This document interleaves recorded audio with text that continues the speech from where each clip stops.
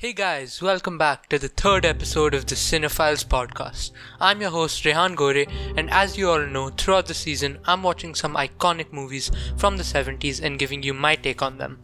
This week, it's Ridley Scott's Alien. Alien was released in 1979 and is about the crew of a spacecraft who are invaded by an alien.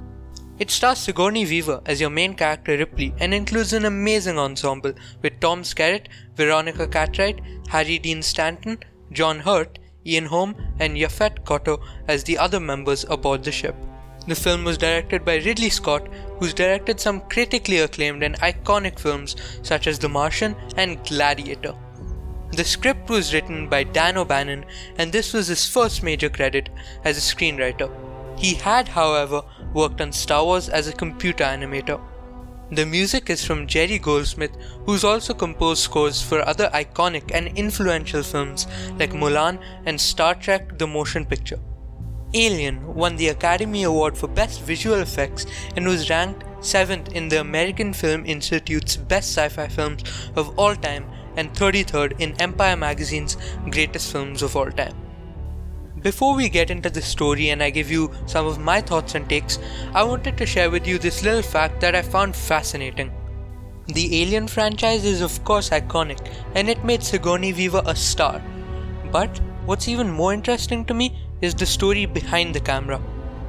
The first film was directed by Ridley Scott, like I mentioned, and he's directed films like The Gladiator and Martian, which I mentioned earlier.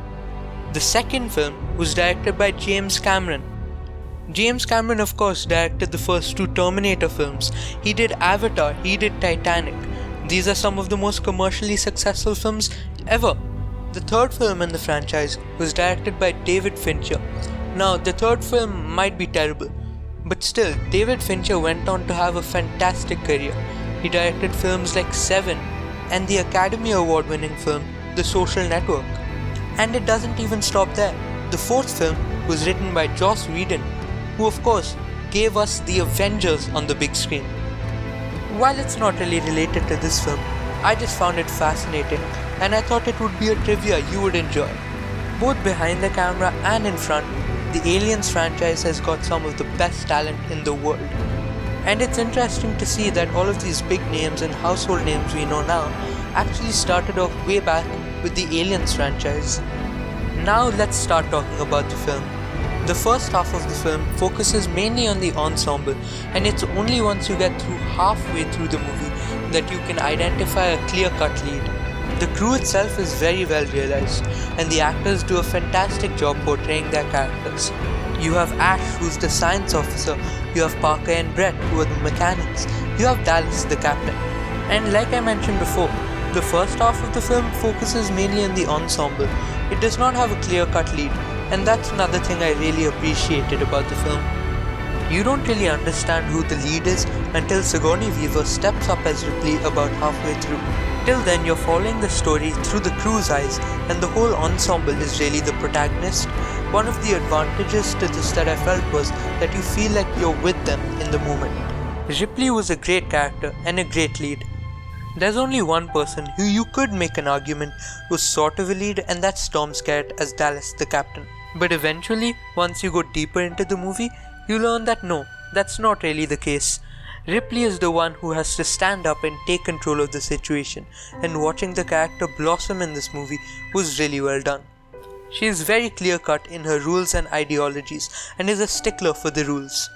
Once a crew member might have been exposed to a xenomorph, which are the aliens, she's like, no, we are under a quarantine situation. We can't let anyone in the ship, it's against protocol, it's dangerous. While everyone else wants to let their fellow crewmate back in. She's the only one who's following procedure, and as the rest of the movie goes along, she's still the only character who maintains a clear head throughout every single situation. Even Dallas the captain's like, let us in, but Ripley knows that's against protocol and she's saying she can't do that. She's the strongest character in the movie and she knows the importance of following protocol, and that's what makes her a great survivor. Another great plot arc in the movie was about the character of Ash. In particular, there's a plot twist that's revealed and it took me quite by surprise and changed the way I viewed the whole film, especially every scene with him. On rewatch, you look at each scene with the character more carefully and notice different things. For the sake of avoiding spoilers, I won't mention the revelation, but it really adds a whole new dimension to every scene with the character, and well, it definitely changes the way you view the film. And of course, we have to talk about Ridley Scott. He's one of the greatest sci-fi directors ever. He's directed films like The Martian, which I've mentioned many times, and Prometheus, but he's also had success outside of the sci-fi genre with films like Gladiator, which I've also mentioned many times. Ridley Scott's direction and the editing of his sequences are so suspenseful, it really reaches inside of you and makes you feel as if you are on the ship. The set design is immaculate, and this is still one of the coolest looking movie ships of all time. The inside of this thing feels so dirty and lived in, it feels like a real environment. There's nothing glassy or clean to it, as you see in many other sci-fi spaceships.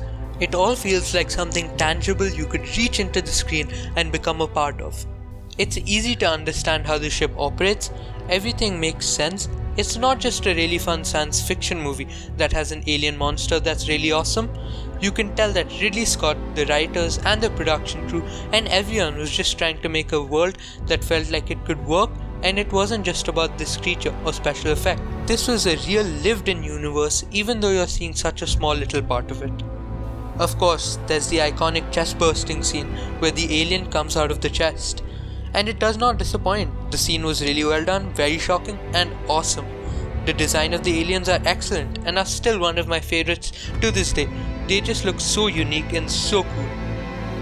Now we have to talk about some of the negatives, and I'm just gonna start off with, this is not the type of movie I usually enjoy. I much prefer the genre of its sequel, Aliens, which is much more of an action movie. Alien, on the other hand, is a very intimate film and is much more of a horror film. So naturally I'm more gravitated towards Aliens, but for those who appreciate films more along the line of the horror genre, this is going to be a great watch. Still, I would definitely recommend everyone watch it, since it's just so iconic, and even if this type of film isn't right up your alley, there are many things you can appreciate about it, and you can see how films today were massively impacted by the original Alien. Fans of the genre will absolutely love it, and even me, who really doesn't enjoy this genre, can't really find any problems with it. You guys should definitely check it out. It's a thumbs up from me, and tell me what you guys think of Alien in the comment sections on my YouTube channel. That's it for today everyone, I hope you liked it, and if you did, it would mean a lot if you could give us some good ratings on whatever platform you choose to listen to your podcasts on, and you can also check out my YouTube channel in the show notes below. Thank you for staying all the way through this episode, and I hope you join me for next episode where we'll be talking about the first movie of one of my favorite franchises ever, Rocky.